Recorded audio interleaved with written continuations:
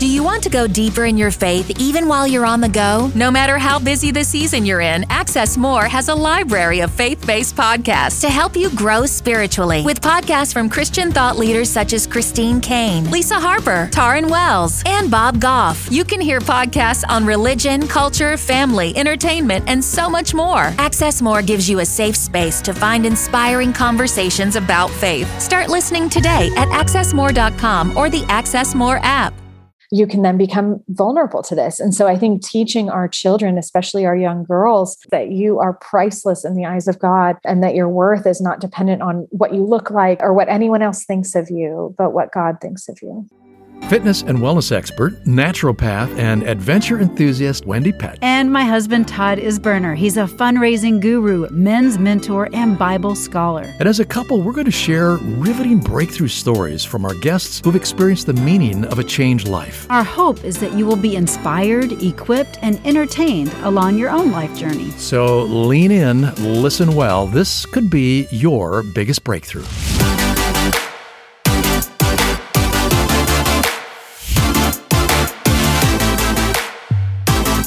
Hey there, and welcome to this episode of Your Biggest Breakthrough. I'm Wendy Pett. I'm Todd Isberner. And we're so glad you're joining us here today. We sure are. Yeah, this is a big episode. We're touching on a topic that's pretty hard to talk about. Well, it is, and that's primarily because we just don't know that much about it. Right. Or we've got wrong information about it. But that's going to change. Or blinders on about it. Yeah, that's going to change within the next 30 to 40 minutes. Yes. So according to the International Labor Organization, there are 40.3 million victims of human trafficking globally. Wow. And that's with thousands in the United States alone. Human trafficking is an issue that's taken center stage as numerous celebrities and businesses and organizations increase awareness to combat this modern day slavery. Yes, and our guest today knows about this all too well. Her name is Holly Christine Hayes, and she's the founder and CEO of the Sanctuary Project. It's a survivor-run nonprofit social enterprise employing and empowering women who've survived lives of trafficking, violence, and addiction. And she's based right now currently in Austin, Texas, but nearly 20 years ago, in tears on the floor of a public restroom, Holly Christine Hayes breathed a simple but powerful prayer, and it was just this: God, help me. Later that day, after years of addiction and abuse, Holly met a stranger who helped get her into a recovery program, enabling her to escape the horrors that she had known. Now, many years recovered, Holly has founded Sanctuary Project, which I said is a nonprofit jewelry enterprise that employs and empowers survivors of that trafficking, violence, and addiction. And I love what she's doing with this. Sanctuary Project, founded just 2.5 years ago, has provided more than 10,000 hours of employment to 26 women coming out of trafficking and violence and addiction. And 100% of their sales go directly to providing employment and job training for other women. She's an award-winning, I love this, an award-winning author of the book From Basement to Sanctuary. And Holly is passionate about sharing her vulnerable journey of healing. She speaks in jails, churches, recovery communities, and conferences all over the globe about transformation from trauma and the Redeemer who can lift any life from the pit. Don't you love that? Holly and her husband, Jeff, enjoy life on a hobby farm and vineyard outside of Austin with their chickens, goats, cows, dogs, and man, got a farm going, and their 1-year-old daughter, Havana. Actually, I think she's almost 2 now. I follow her on Instagram. Cute family. But we want to welcome Miss Holly to the program. Welcome to Your Biggest Breakthrough. Well, hello. Thank you so much for having me. You don't look like a farm girl to me, but man. Yeah, I keep it fancy. I'm fancy farm, you know? She is fancy farm. That's funny. I love it. So Havana, is she almost 2? She'll be 2, yes, in just a couple of weeks. 2. Almost 2 years old. Aww. I can't believe how fast it goes. You just have a precious family. Thank you. Yeah. God has been good to us. Well, we're going to dive right in because you have been through so much, and you come from speaking from a place of authority in this topic. And I know you have such a heart to help educate people, because I think there are so many blinders on about sex trafficking and what's going on in this world. It's like, oh no, it's not happening in this country. Yeah. But why don't we talk a little bit about the facts about human trafficking right now? Yeah, so there's so much misinformation out there about trafficking. There's so little information out there about trafficking. We're just now starting to collect some of the data and stats that we really need to look at this as a global problem, and specifically what it looks like here in the United States. You know, when you talk about the 40 million plus that are being trafficked worldwide, a lot of that is labor trafficking in impoverished nations, and that's a massive issue that kind of started coming to light probably about 20 years ago. And we started asking questions about where are my clothes made and who's making them, and how can we fight for fair trade in that way. But then there's the other side of that, which is sex trafficking. And I think for a long time, people thought that was an over there problem too, and thought that was happening in Southeast Asia and in Africa, and in countries where there's a lot of poverty and where children were being sold by their parents, often in these rural villages, to men in the big city and chained in brothels. But what we don't talk a lot about is what does that look like here in America, and what does sex trafficking look like here in America? And so I love sharing my story because I think it is a very typical one for what we see here in America. I grew up in a good family. I grew up in the San Francisco Bay Area, and both my parents were in education, and I was provided all the opportunities that someone would want or need in life. And but there was some trauma in my young life. There was some sexual abuse from a caretaker that left an imprint on me.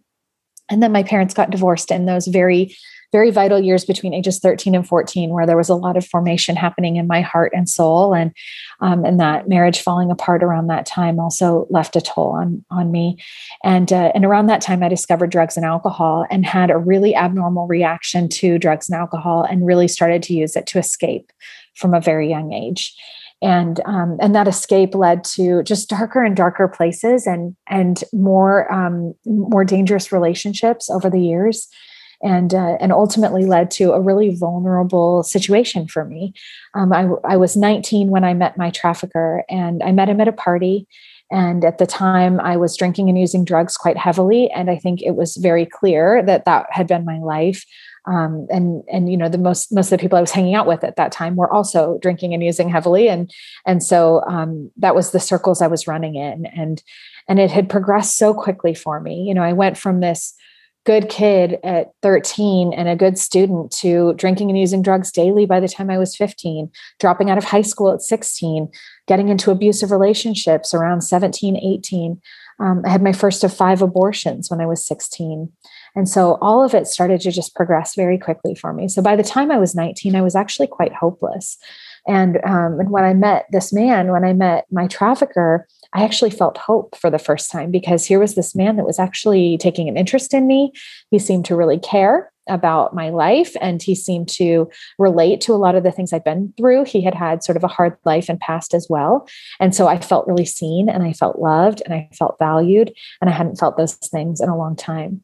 I now know that a lot of what he was doing in those early days was what's called grooming. He was making me feel special. He was making me feel seen. He was making me feel treasured and important to him. But very quickly, I learned he had other women. And very quickly, that relationship became abusive. And I started to feel trapped. And he started to isolate me from any relationships I had with friends or family members at that time. He encouraged me to stop paying rent on the little apartment I was subletting at that time. And I ended up getting evicted with nowhere to go. And he said, well, just come and live with me. I'll take care of you. And so he had set up this scenario where he had made me feel valuable and important, but then would do things to diminish my value as well, and make me feel like I needed him. And so once he had set up this scenario exactly the way he had planned, he began suggesting that he could sell me. And what that meant was, selling me to other men for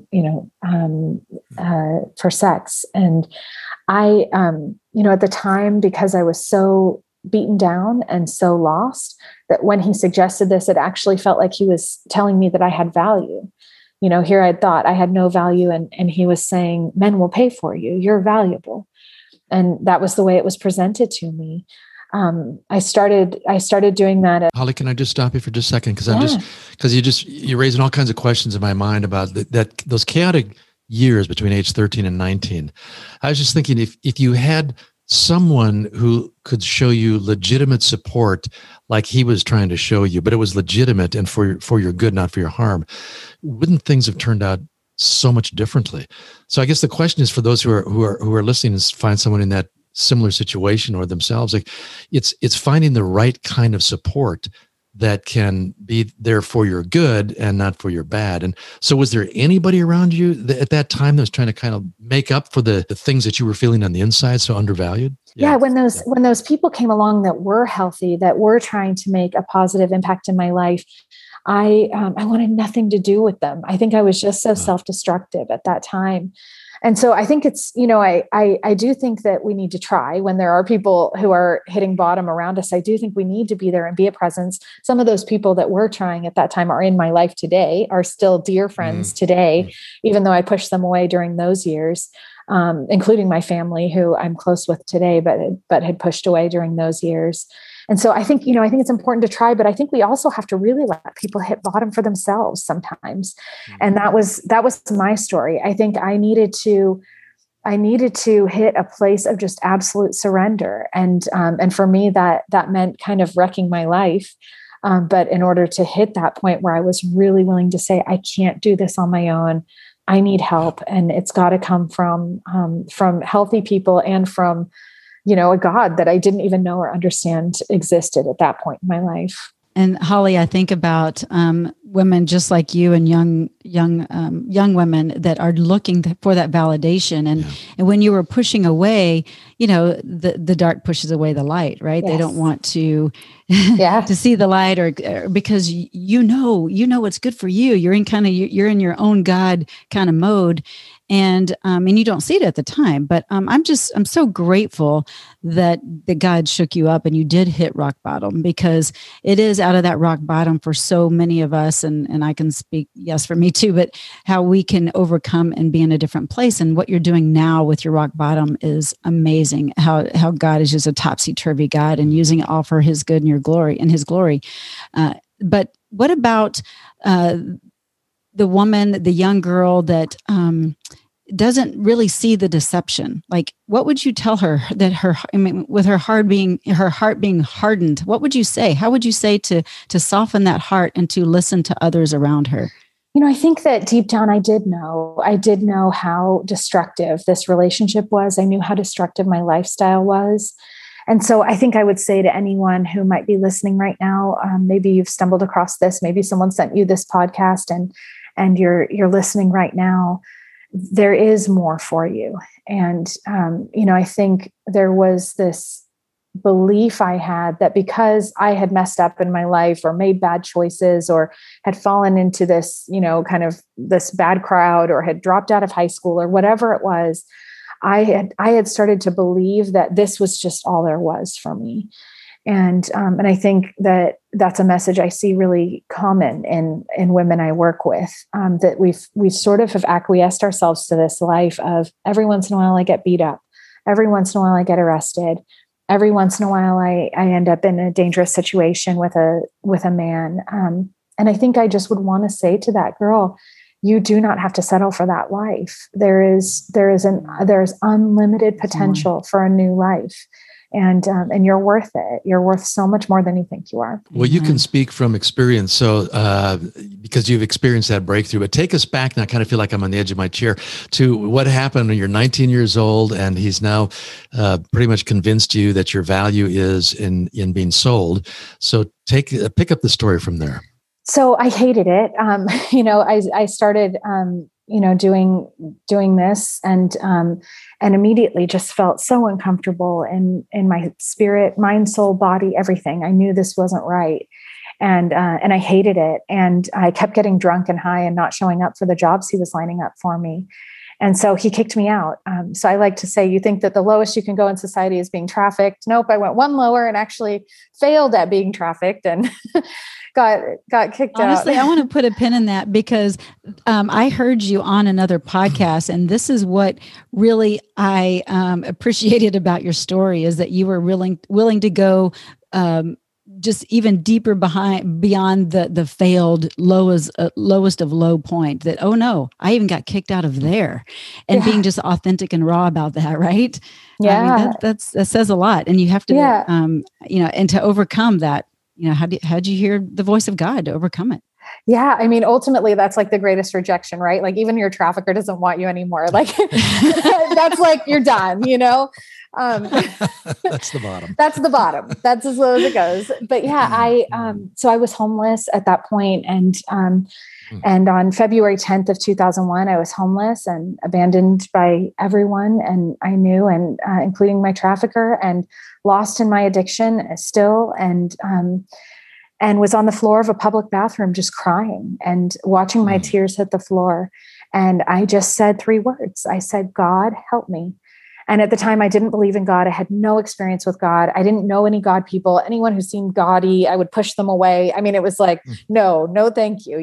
Don't come near me. Like you were saying earlier, the light that Jesus-y people or God people shone, I didn't want it anywhere near my life. I just repelled from it. And, but yet in that moment, all I could think to say was, "God, help me."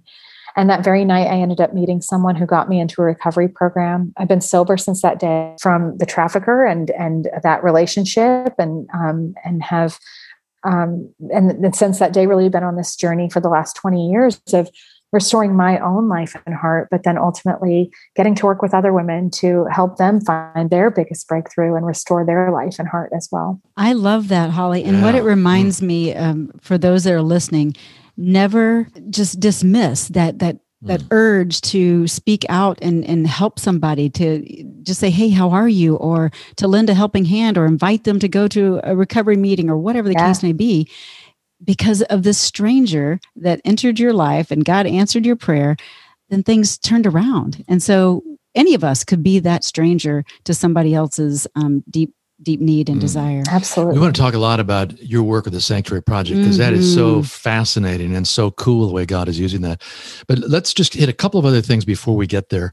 And one of them is, you were in a vulnerable place, and what factors do you think make up for that, for yourself back then, or for other young girls who are just at that stage in life, whatever the age is, 12, 13, 14, right in there, that makes them vulnerable to the exploitation of trafficking? Yeah. And what can parents look for? Yeah. The biggest thing was probably self-esteem, just that sense of self-worth and value. And so I think the advice I like to give parents is just make sure your children feel so valuable, make sure they feel so loved.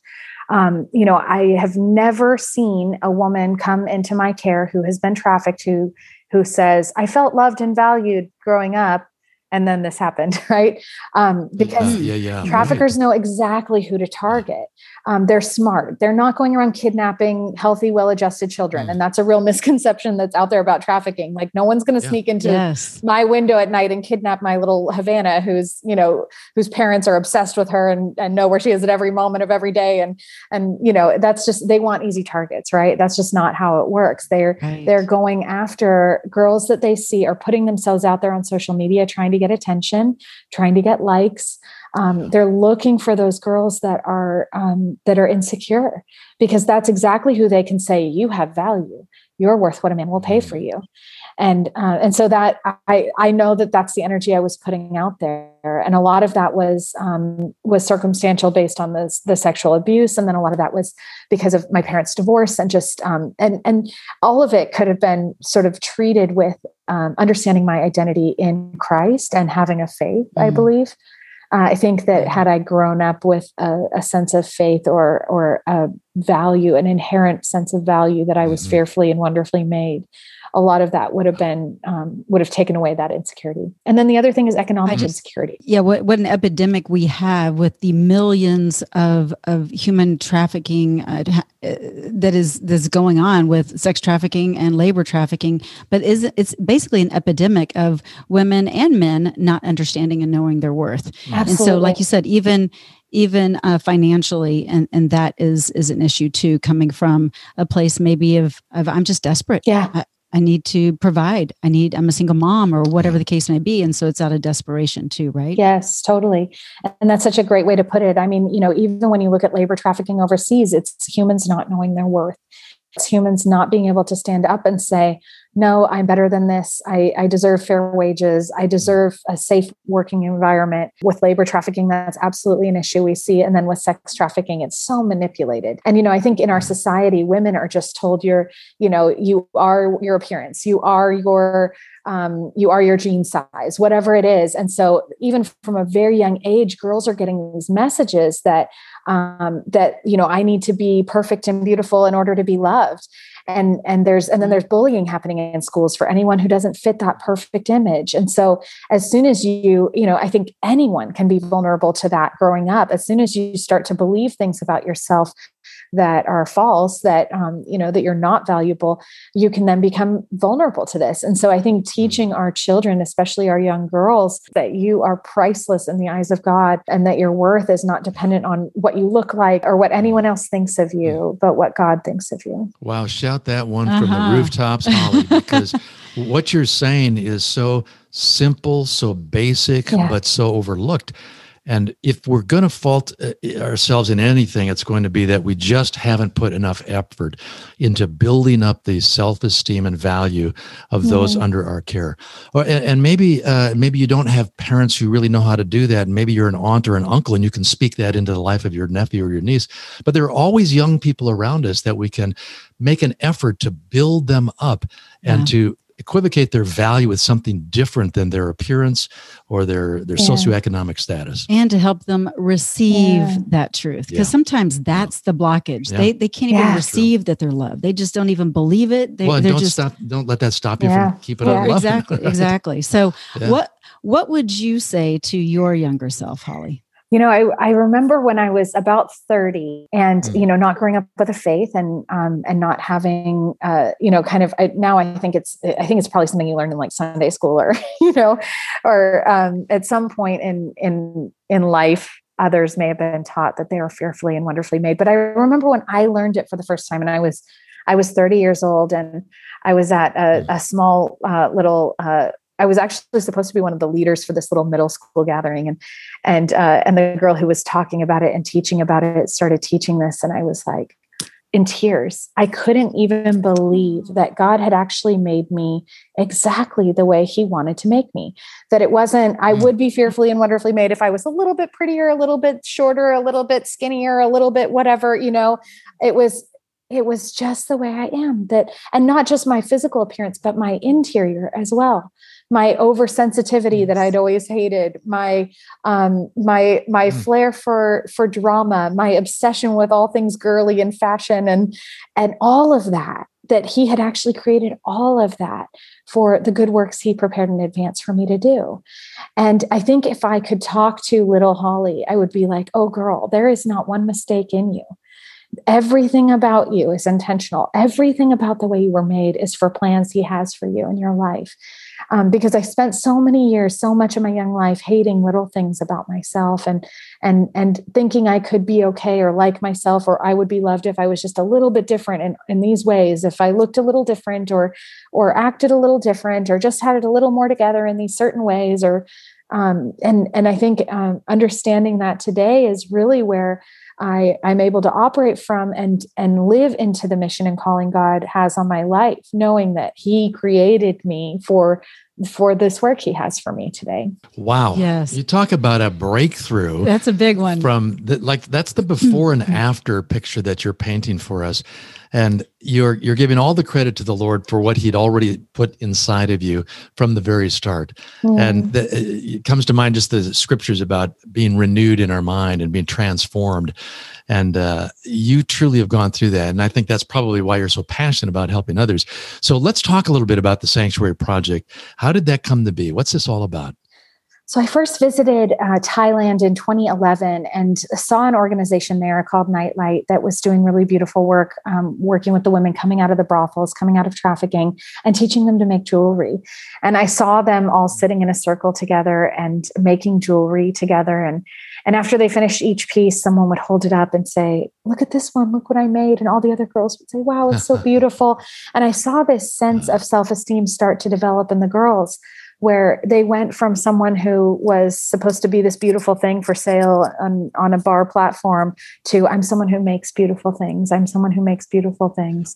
And I was so inspired by that. And I thought at one point I might move overseas and work with some of those organizations doing that work. And but then when I got married and moved from Paris, France to Austin, Texas, I realized that there was no one doing that work here, that, there's no one actually doing, pulling the girls out of trafficking and making jewelry with them here in the States. And I began to feel this call to do this work here. And, one of the things I'd always been frustrated about with sort of the compassion jewelry industry is that it wasn't, they weren't making things that were on trend. So I would buy these things as like a compassion piece. I would say, oh, look at the cute beaded bracelet. I'll buy it because girls made it. And, but then I wouldn't wear it because never wear it. Yeah. Because, and then I'd go to Nordstrom and buy my actual jewelry that I wore every day. Right. And so I really felt this desire to create a brand that's on trend and that's what we would be wearing anyway, and to make something that reflects the actual beauty and value that I see in the women I get to work with and mentor. So I created Sanctuary Project in February of 2018. So we just celebrated 3 years in February, and it's just been incredible to see it working, to see this, this little dream that God birthed in me, to see it going out into the world with power, with His power on it, and to see it working not just to transform lives and heal hearts, but also to spread this message, to see people shopping our line and wearing our products and talking about it, and talking about what trafficking looks like here in the States, that it isn't just an over there problem, that it's a here problem, and that there's something we can do about it, that we can fight for freedom for these girls through economic empowerment. Amen. And Sanctuary Project is not just doing well, it's doing fantastic because you have a new partnership with Target. Yeah. I mean, that is amazing. Talk about God just opening up the door to a greater thing, because this is a movement, and this is something obviously that's on His heart, and He has paved the way, and nothing is wasted. And so that little girl that was into fashion and drama and all the things, I mean, nothing's wasted. It's coming forth now in your jewelry. And I just love all that you're doing. And I think about the women that you are mentoring.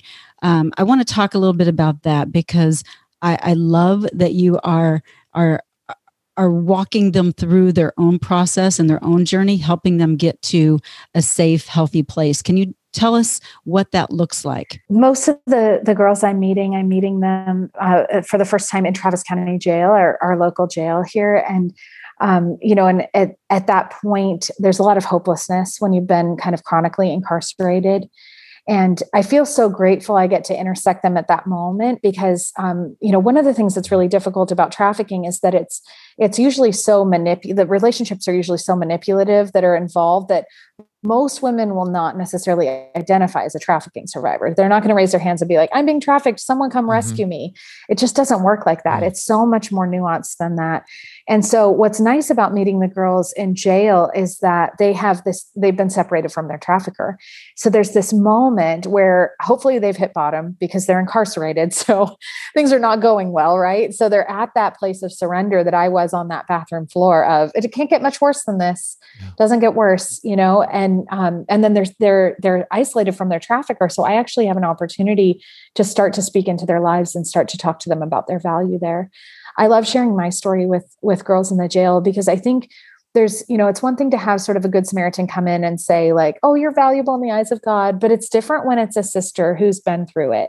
And I can sit there and say, hey, I've done it. I've walked your road. I've been there. And let me tell you, like, here's who I am today. I'm in a happy, healthy marriage. I am running a thriving business that just got picked up by Target. I'm a mom. Yeah. I'm a wonderful mom. I didn't think I would be such a good mom, but I'm a wonderful mom. I love my little girl so much, and I'm able to give her everything, and share her value with her. And so to be able to just be that presence of, I'm someone who's walked through this and look where I am today. I see hope a lot of times for the first time in these girls. And that's so cool. And is it hard for them to kind of trust the conversation in the beginning? Do you need to kind of... I mean, there's little things I can always share that sort of help build trust right away. You know, like I did short stints in jail over the years. And so when I get up to speak in the jail, one of the first things I talk about is like, hey, I'm here today and I got to like do my hair. I know y'all are pretty, you know, I know you all are missing your blow dryers and your straighteners right now. And just there's little things where it's like, I know how they feel, right? I know how they feel sitting there. And I know how it feels to see someone from the outside who's able to straighten their hair. And it looks like you have it all together, Holly. So that's kind of the reason I asked for you to show up and them just trust. Holly, look at you. Look, you've got it all together. You're beautiful. You're amazing. You got this business, really. But you've been there, so they. Well, you're relatable. That's the deal. Your experience is relatable, and the fact that you can tap in brings you legitimate credibility. Yeah, it's true. I do have to like prove it, though. You got to prove it. You know, it's like prove your street, right? And I have those ways that I can and do that, and it feels good to be able to build that trust, because I would have needed it. You know, I wasn't going to trust some fancy lady coming in from her fancy farm life and her with her straight fancy hair, fancy jewelry. Her fancy hat and her fancy jewelry. Right. I don't trust you. Yeah. Well, tell us a little bit about the project, the jewelry designs, because I know you put a lot of thought into that. So what's important about all that to you? What do your pieces really represent? We know there's a message. Yeah, I've always loved the word sanctuary. I worked in vocational ministry for a lot of years before I started Sanctuary Project. And so I spent a lot of time in sanctuaries. And I was a worship leader. And when you're a worship leader, you have a really beautiful view of the sanctuary. And especially the sanctuary I worked in Paris, France, because it was this incredible, beautiful cathedral from the late 1700s. And so I got to see the stained glass windows and the marble pillars and the ceiling medallions and all the intricate wood carvings and all these beautiful details in the sanctuary. And those details always sort of jumped out to me. And I started to dream of this jewelry line that incorporated elements of what you'd find in a sanctuary, and that evoked that feeling of sanctuary. So for me, it's the literal sanctuary. Like for me, it's these buildings, right? It's the stained glass windows, and it's the marble pillars, and it's the pews and the wood carved altars and the organ pipes, and you were an artist. Wow. For me, it's those things. Cool. But for other people, it's nature, right? And so, it's that vacation. And so I've tried to just kind of expand on the line with the word sanctuary and look at what does it mean? What does it mean to find sanctuary? And in each of our collections, we're making sure we're talking about what it means to find sanctuary. And so we have a collection coming that's our wild collection, and this was actually inspired for me by a vacation that I had in Florida with my family, and I was like, "This is sanctuary for me." The palm trees and the sunshine, and so it has palm leaves, and it has sun medallions and lions, because my daughter has started roaring at everything. And so whether it's, finding sanctuary in the sun and the palm trees, or finding sanctuary in a cathedral, we want the line to just inspire that in its wearers. Are you doing men's jewelry yet? Oh, wait a minute. I mean, I have a couple. We have a couple bracelets. Can you improve on this metal bracelet, this magnet bracelet that I got here? He loves that, actually. We do. We have. So we have a couple of men who are wearing our pieces.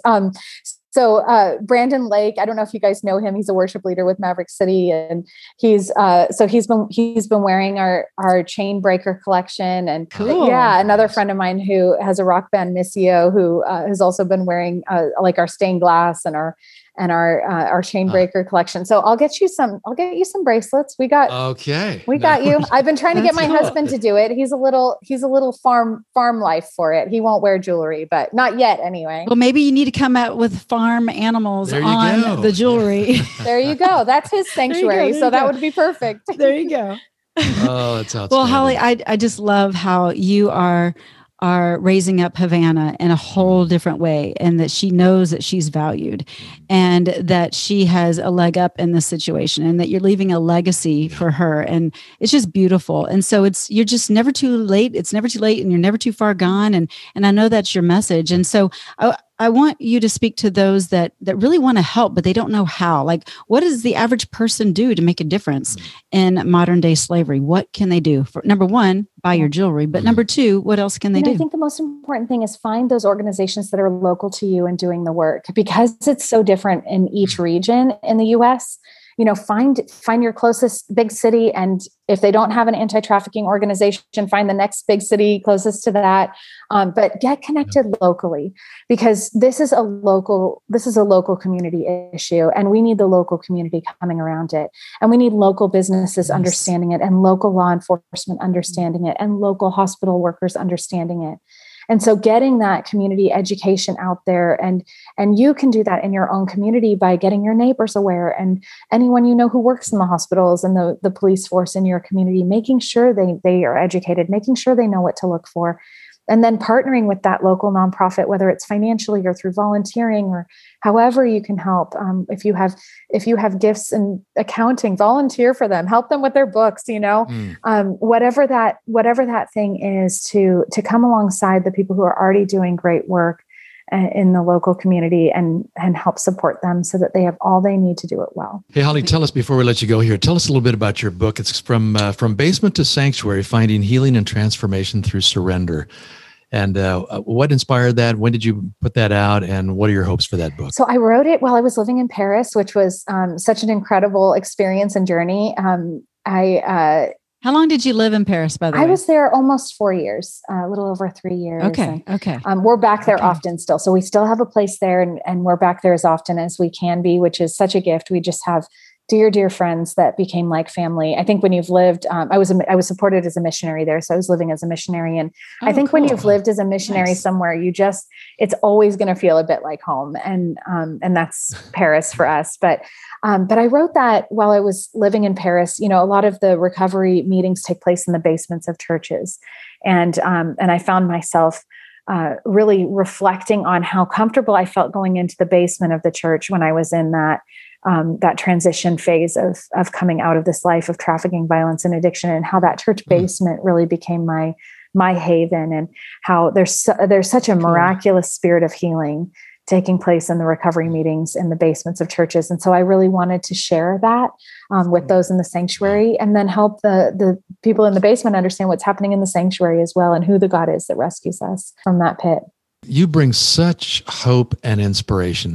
Just thank you for putting yourself out there. Mm-hmm. Thank you for always being transparent and vulnerable. And thank you so much for your passion and your love and your compassion, for those who still need to find their breakthrough. So we just pray God magnifies your voice in big ways. Yeah, because people want to make a difference. They just don't know how. Yeah. And so speaking of that, how can people connect with you and find Sanctuary Project online? I know you have a special promo if anyone wants to buy any of your jewelry for our show. It's called Breakthrough 20, and they get 20% off for our listeners, and we'll put that in the show notes. But where can they go to find how they can make a difference? So sanctuaryproject.com. You can shop us there and learn all about the mission there. If you want to give financially, you can also sponsor a survivor there. And then you can find everything about me at hollychristinehayes.com. That has links to my Facebook, my Instagram, and my podcast, Finding Sanctuary, if you want to follow along there as well. Which is a great new podcast, by the way. Congratulations. We love it. Thank you so much for sharing your heart. And we pray that this continues to educate others and that it does make a difference. So bless you and all your works, and we'll be in touch. Thank you so much. Thanks for having me. Wow. Okay. That's a tough subject. And sometimes I wanted talking with her about it. I mean, she's a delight. Yeah. She makes it so much more easy to understand and not have to dance around it. Yeah. Right? You just feel like she knows how to stir up your passion for this, because it's very real. And let's be honest, most of us are in a little bit of denial in terms of the magnitude of the problem, because we don't want to believe that this could actually happen. But in your own city, in your own neighborhood, like you just do not know. So never dismiss the opportunity to step out and help someone, by the way, like that stranger did. for her when she was on the bathroom floor crying. Be willing to. It's okay to get in someone else's business. Like, hey, how are you? Well, how you just did that the other day with somebody. I actually did. I did. I know. But it's good because I asked if I could pray with her, and she jumped out of her truck and wanted prayer, and it was beautiful. So I'm grateful. I was just thinking too. This probably sounds a little bit trite and a little bit casual, if you will, but we can pray. We really can. We can pray for those who are involved in this work. There are a number of organizations now that have growing impact. And I even have, I'm on a text string that is put out by a detective that is in my hometown. And he has just a small group of people who will pray for him as he goes through the whole process of busting up trafficking rings. So we can, at the very least, which is the most, we can pray. Absolutely. Absolutely. Well, we hope you enjoy this podcast. We hope that you will go and support Holly and the Sanctuary Project, and all of the information will be in our show notes. But go there, go to those websites, make a difference, because your purchase of jewelry or sponsoring a woman that needs to be mentored and in a place of restoration can make a world of difference. So thank you for that. And we thank you for sharing this podcast. God bless. And we'll catch you next time on the next episode. Well, that's a wrap for today's show. We hope you enjoyed it. As always, we love spending time with you right here on Your Biggest Breakthrough podcast. We look forward to seeing you on the next episode. But until then, just head on over to yourbiggestbreakthrough.com, where you'll find some free resources and information and a place where you can comment, and we would love to dialogue with you there. Thanks so much for tuning in, and we'll see you next time.